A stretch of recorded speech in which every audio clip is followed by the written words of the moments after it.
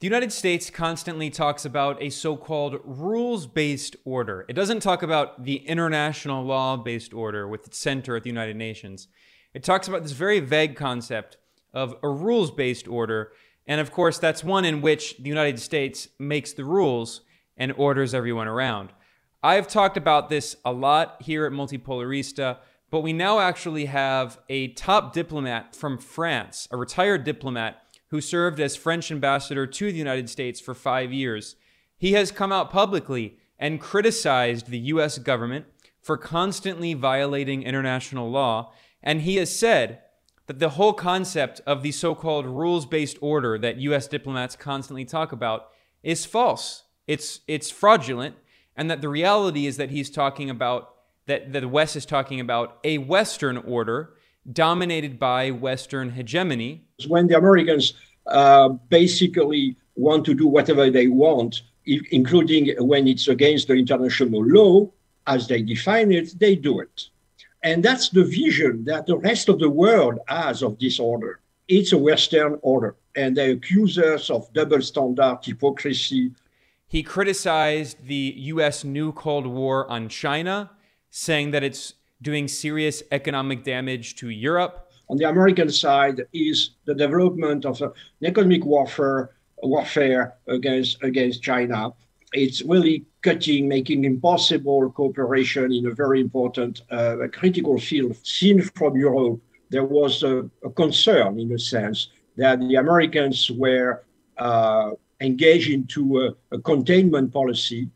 Asia doesn't want to be Europe of the Cold War. He called for countries around the world to have more representation at the United Nations and international institutions. He said that the West needs to look at the world through Beijing's perspective and stop blaming China for everything. Maybe that if we try to see the world from Beijing, to put ourselves in the shoes of the other side, to try to understand how they see the world. And he also said that the West needs to get off of its high horses and stop treating itself as the so-called leader of the world. Really trying to get out of our high moral ground and to understand that they have their own interest.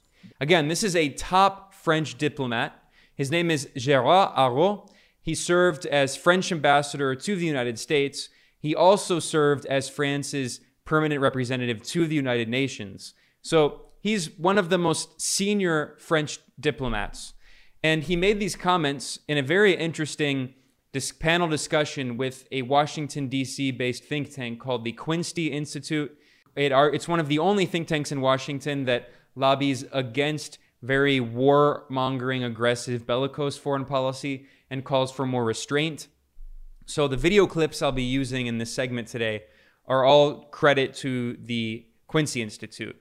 I published an article that includes all of the links, the sources, and transcripts of the quotes that this French diplomat Araud said in his interview. And I have a link to that article that I published at multipolarista.com in the description below, if you want to get a link to all of the sources that I mentioned in this analysis here today.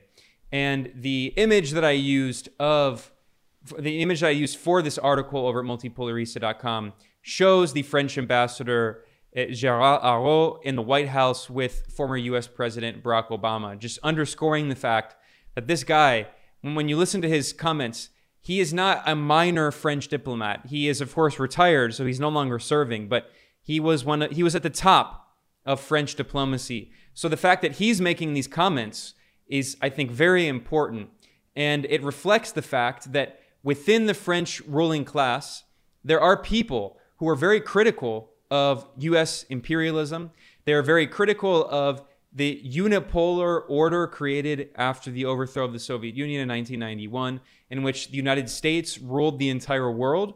And there are politicians and members of the ruling class in France and other countries in Europe who want the global power structure and economic architecture to be more diversified, more decentralized. Now, I'm not saying that they're all anti-imperialists. Certainly a top French diplomat like this figure, Araud, he's not an anti-imperialist. He is in many ways trying to advocate for what's better for France. And he recognizes that what's best for France is not necessarily what's best for the United States. Those things are not equal.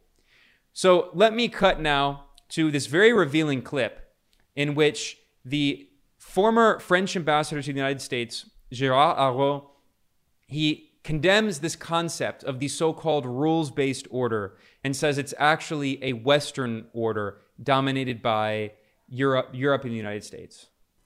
Well, to be frank, I've always been extremely skeptical about this idea of rules-based order. Really, personally, for instance, look, I was the permanent representative to the United Nations. We love the United Nations, but the Americans not too much, and actually, when you look at the hierarchy of the United Nations, everybody there is ours. The Secretary General is Portuguese. He was South Korean. But when you look at all the Undersecretary General, all of them really are either American, French, British, and so on. When you look at the World Bank, when you look at the IMF, and so on. Now, so that's a first element. This order is our order. And the second element is also that actually this order is reflecting the balance of power in 1945, and is you look at the permanent members of the Security Council, really people forget that if China and Russia are obliged to oppose their veto, it's because, frankly, the Security Council is most of the time, 95% of the time, as a Western-oriented majority.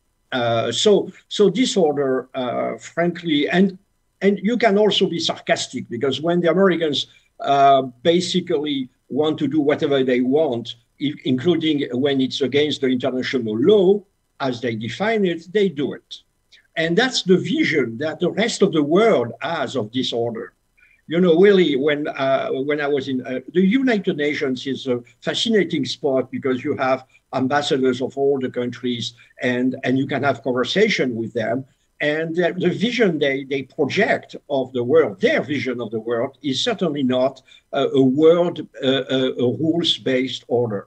It's a Western order, and they accuse us of double standard, hypocrisy, and so on and so on. So I'm not sure that this question about rules is really the critical question. I think the first assessment that we should do will be, maybe, as we say in French, to put ourselves in the shoes of the other side, to try to understand how they see the world. Now, I want to highlight a few comments that Araud made here. They're very interesting. Of course, he acknowledged that the World Bank and the IMF are dominated by the West. That has always been obvious. They're instruments of U.S. neocolonial economic power. The U.S. is the only country that has a veto in those Bretton Woods institutions that were created in 1944, with the US dollar at the center as the global reserve currency. But this French ambassador, Araud, he also pointed out that the United Nations is very biased, that the leadership of the United Nations is thoroughly dominated by the United States and European countries. And actually, when you look at the hierarchy of the United Nations, everybody there is ours. The Secretary General is Portuguese. He was South Korean. But when you look at all the Undersecretary General, all of them really are either American, French, British, and so on. The vast majority of the global population, which is outside of the West, in the global South, which makes up 85% of the global population, the West and its allies, throwing Australia and New Zealand into this idea of the West, it's not just a geographic block. It's a political block that was created. The West is only 15% of the global population, and yet it dominates the United Nations, and that is fundamentally unfair. That's why this French diplomat pointed out that China and Russia, which are two of the 5 permanent members of the UN Security Council, along with the US, Britain, and France, those were the victors in World War II. China and Russia frequently, when they use their veto in the UN Security Council, they are doing so in collaboration with the majority of the global population in the global South. He acknowledges that here. You look at the permanent members of the Security Council, really, people forget that if China and Russia are obliged to oppose their veto, it's because, frankly, the Security Council is most of the time, 95% of the time, as a Western-oriented majority. It's not because China and Russia are rogue states. It's actually frequently the United States that violates international law. I'm just going to play this clip again because it's so important to hear him criticize the United States for violating international law. Again, this is the former French ambassador to Washington. When the Americans basically want to do whatever they want, including when it's against the international law, as they define it, they do it. Then Arnault followed up saying that when he was working at the United Nations, he spoke with many representatives of countries around the world, and that they see the so-called rules-based order as a Western order based on double standards and hypocrisy. Here's that clip again. Their vision of the world is certainly not a rules-based order. It's a Western order, and they accuse us of double standard, hypocrisy. Here at Multipolarista, I have often said, I've repeated that when the US says the so-called international rules-based order, it means one in which the US makes the rules and orders everyone around. But, I'm a journalist. I'm not a former French ambassador to the United States, which is why I wanted to highlight, again, those very important comments that were made. Because when you hear them from someone with the stature of Arnault, I think they have even more authority. Now, in this interview with the Quincy Institute, the French ambassador also said that if the world truly wants to create a rules-based order, a real one, it must be based on one where other countries in the global south are allowed to operate on an equal basis. He stresses that. They need to be on an equal basis. He mentions China, India, Brazil. These are massive countries. China and India both have 1.4 billion people, and Brazil has over 200 million. If you combine those three countries, we're talking about 3 billion people. And yet the West, again, is only 15% of the global population. So here he says what a real rules-based order could look like. We should really ask the Indians, ask the Chinese, the Brazilians, and other countries really to work with us on an equal basis. And that's something, it's not only the Americans, also the Westerners, really trying to get out of our high moral ground and to understand that they have their own interest. Now, the United States has been trying to pressure Europe to go along with its new Cold War on not only Russia, which they're very happy to go along with, but also on China, which they're not happy to go along with. In fact, this November, the German chancellor, that is the leader of Germany, Olaf Scholz, took a historic trip to China. And then after, he published an open letter, an op-ed in Politico, in which he said that we're in a new multipolar world. And he criticized China, but he said that Europe wants to maintain relations with China. It doesn't want to be forced to choose between the United States and China. And in this interview here, we see the top French diplomat, again, he's retired, but former top French diplomat, Gérard Araud, he also says that France has a similar perspective, that it is concerned about the so-called containment policy that the United States has been taking against China. He criticized the economic warfare that Washington is waging against Beijing. And he said that the rest of the world is trying to find a so-called modus vivendi, that is a way of living with this conflict between the US and China. That is to say that they don't want to have to choose just the US or just China. So here we see this French diplomat criticizing the US new Cold War on China. I think the international relationship will be largely dominated by the rivalry between China and the United States.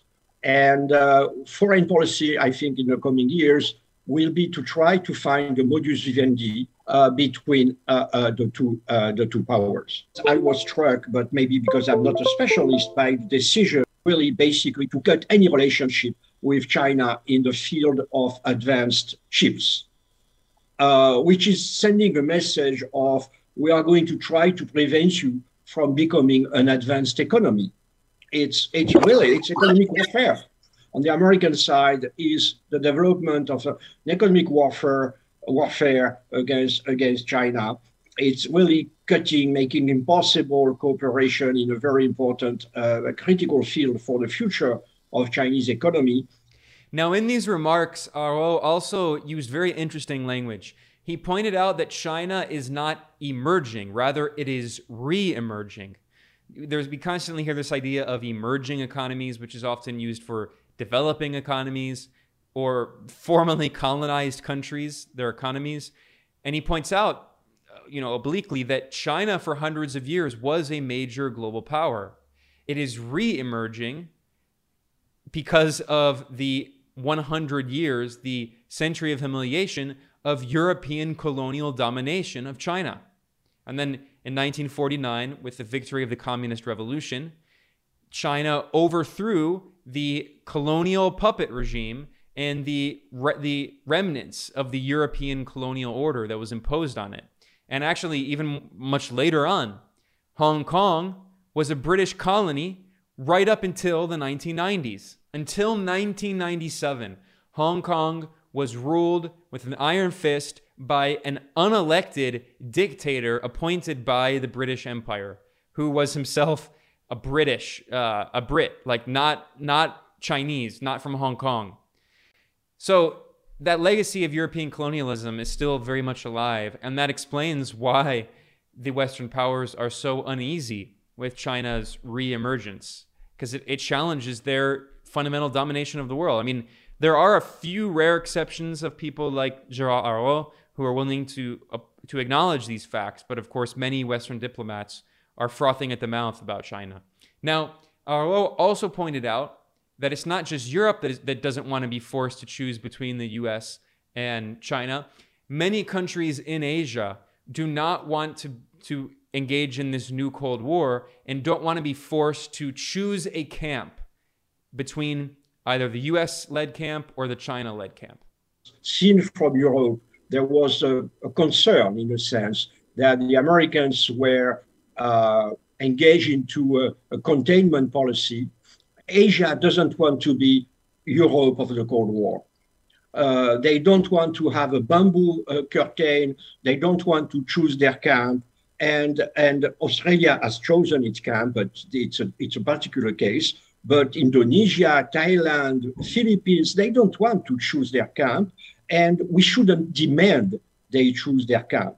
So we need to have a flexible policy of talking to the Chinese, because talking is also a way of reassuring them, trying to understand their interest, also to define our interest, not in a maximalist way of really simply trying to keep the Western hegemony. Note here that the French diplomat Araud, he used the term Western hegemony. Western hegemony. He says China has interests too, other countries have interests. We have to acknowledge those interests, and our goal should not just be to maintain Western hegemony. It's pretty incredible hearing a top French diplomat saying that. Now, I should point out, of course, that France is by no means innocent in this Western hegemonic order. France still has a kind of neo-colonial system in Africa, especially in Western Africa, with the CFA, the colonial franc system, in which France uses the euro as its currency, but it forces numerous countries in Africa to use its colonial franc currency. And half of the foreign exchange reserves of those central banks in Western Africa are forced to hold those foreign exchange reserves, half of them in France, in Paris. So that's clearly a form of neocolonialism. France was involved in the NATO war that destroyed Libya in 2011. So France is itself an imperialist power. I'm not in any way trying to excuse that. But once again, this is a retired senior French diplomat pointing out that some European leaders are not on board with the U.S. New Cold War, and they don't want to simply be lackeys of the U.S. empire. Although, of course, we see that economically there's a different situation happening, and Europe's economy is being subordinated. And of course, it's economics that ultimately determines where political decisions are made. Now, in this interview with the Quincy Institute, Arro also criticized the idea that the U.S. needs to be the unipolar leader of the world. This once again shows that there are some of these European diplomats who don't support this cross-Atlantic concept in which the U.S. should dominate the planet as the leader of the world. That the Americans have entered the world, in a sense, being already the big boy on the block. In 1945, it was 40% of the world GDP, which also may explain what is American diplomacy. The world of American diplomacy is leadership. Really, it's really striking for foreigners. As soon as there is a debate about American foreign policy, immediately people say we have to restore our leadership. And other countries may say, why leadership? Also in this interview with the Quincy Institute, Gérard Arro, he says that the Western media constantly demonizes China, and yet instead the West should be trying to see the world from Beijing's perspective, and instead of trying to have a zero-sum game, they should try to find a compromise that serves both China's interests and the West's interests, a mutual compromise, which is also what China constantly calls for, the concept of win-win cooperation and not a zero-sum game, which is what Washington always says, where it's either win or lose. One side has to win everything, and one side has to lose everything. Here are those comments. When you look at the European or Western newspapers, you have the impression that China is a sort of a dark monster which is moving forward, never committing a mistake, never really facing any problem, and going to the domination of the world. Chinese work 20 hours a day. They don't want vacation. They don't care. They want to dominate the world. Maybe that if we try to see the world from Beijing, really we will consider suddenly that all the borders of China are more or less unstable or threatened or facing unfriendly countries. And that from a Chinese point of view, maybe, they want to improve their situation. It doesn't mean that we have to accept it, but maybe to remember that any defensive measure of one side is always seen as offensive by the other side. And so let's understand that China has its own interest. Even dictatorships have legitimate interest. And so let's look at this interest and let's try to find a compromise with our own interest. Arro followed up with an interesting anecdote when he was serving as France's ambassador to the U.S.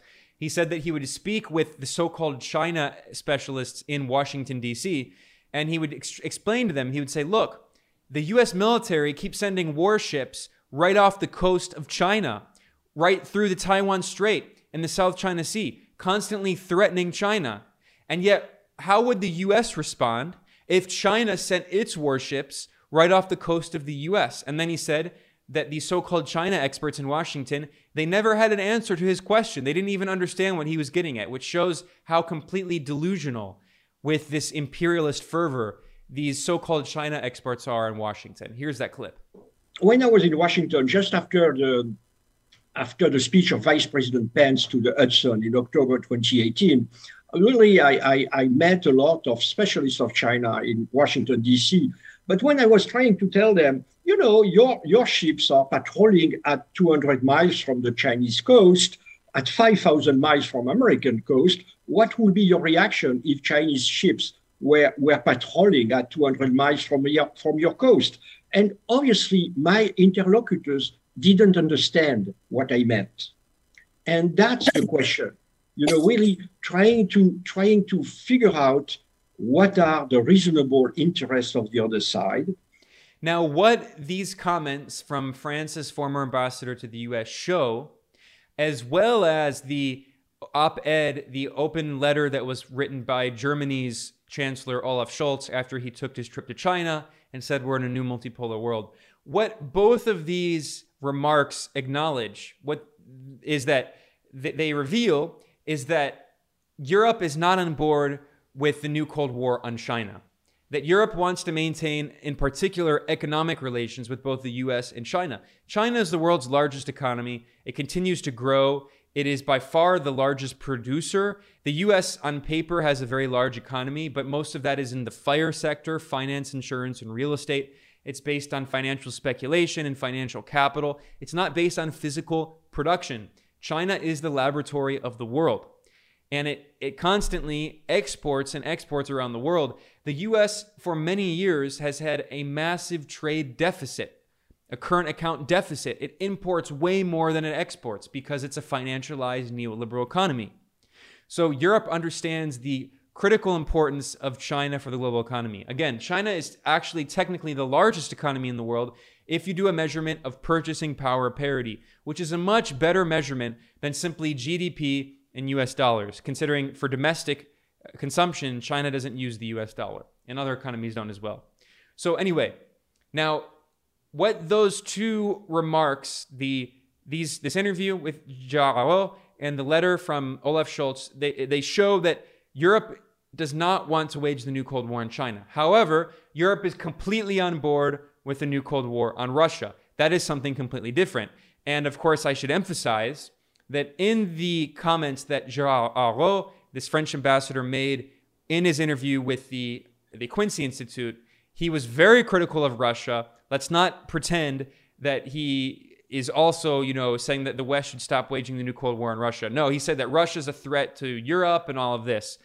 But he acknowledged that the real threat, not militarily, because he said China is not a military threat to the West. He said that. China is not a military threat. But economically, the real threat to U.S. global domination is not Russia. It is China.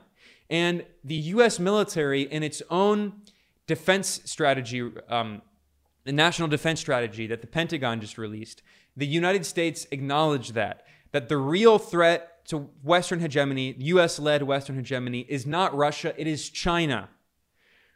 Russia is trying to push back against Western meddling and intervention and hegemony in Eastern Europe, in former Soviet countries like Ukraine, organizing coups and color revolutions.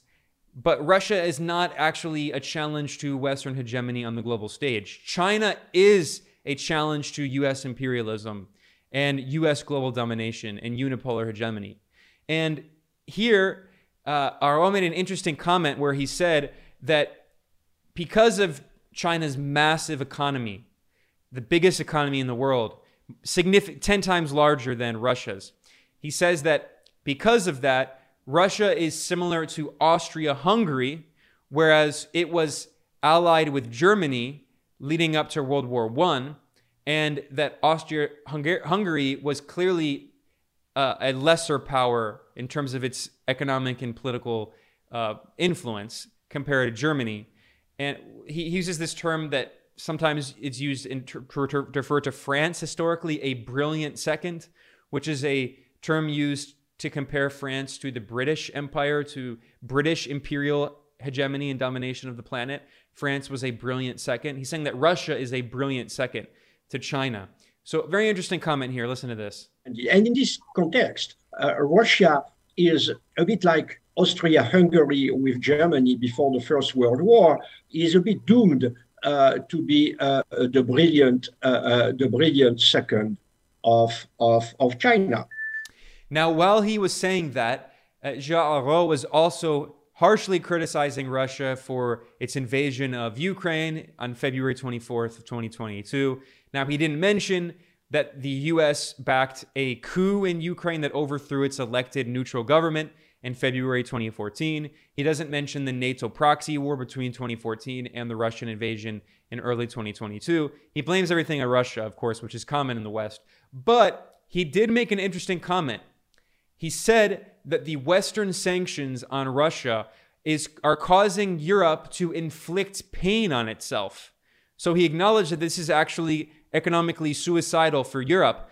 And he warned, he said that we continue to do damage to ourselves in Europe with these sanctions. And the US is not being hurt as much by the sanctions because it's much more energy independent, whereas Europe is reliant on on importing gas and oil, whereas the US is such a large country that it can produce its own oil and gas. And he said that because he expects the war, the NATO proxy war in Ukraine to go on so long, that Europe's not going to be able to lift the sanctions on Russia, acknowledging that Europe is going to go through some years of serious economic pain. So listen to this very interesting comment here.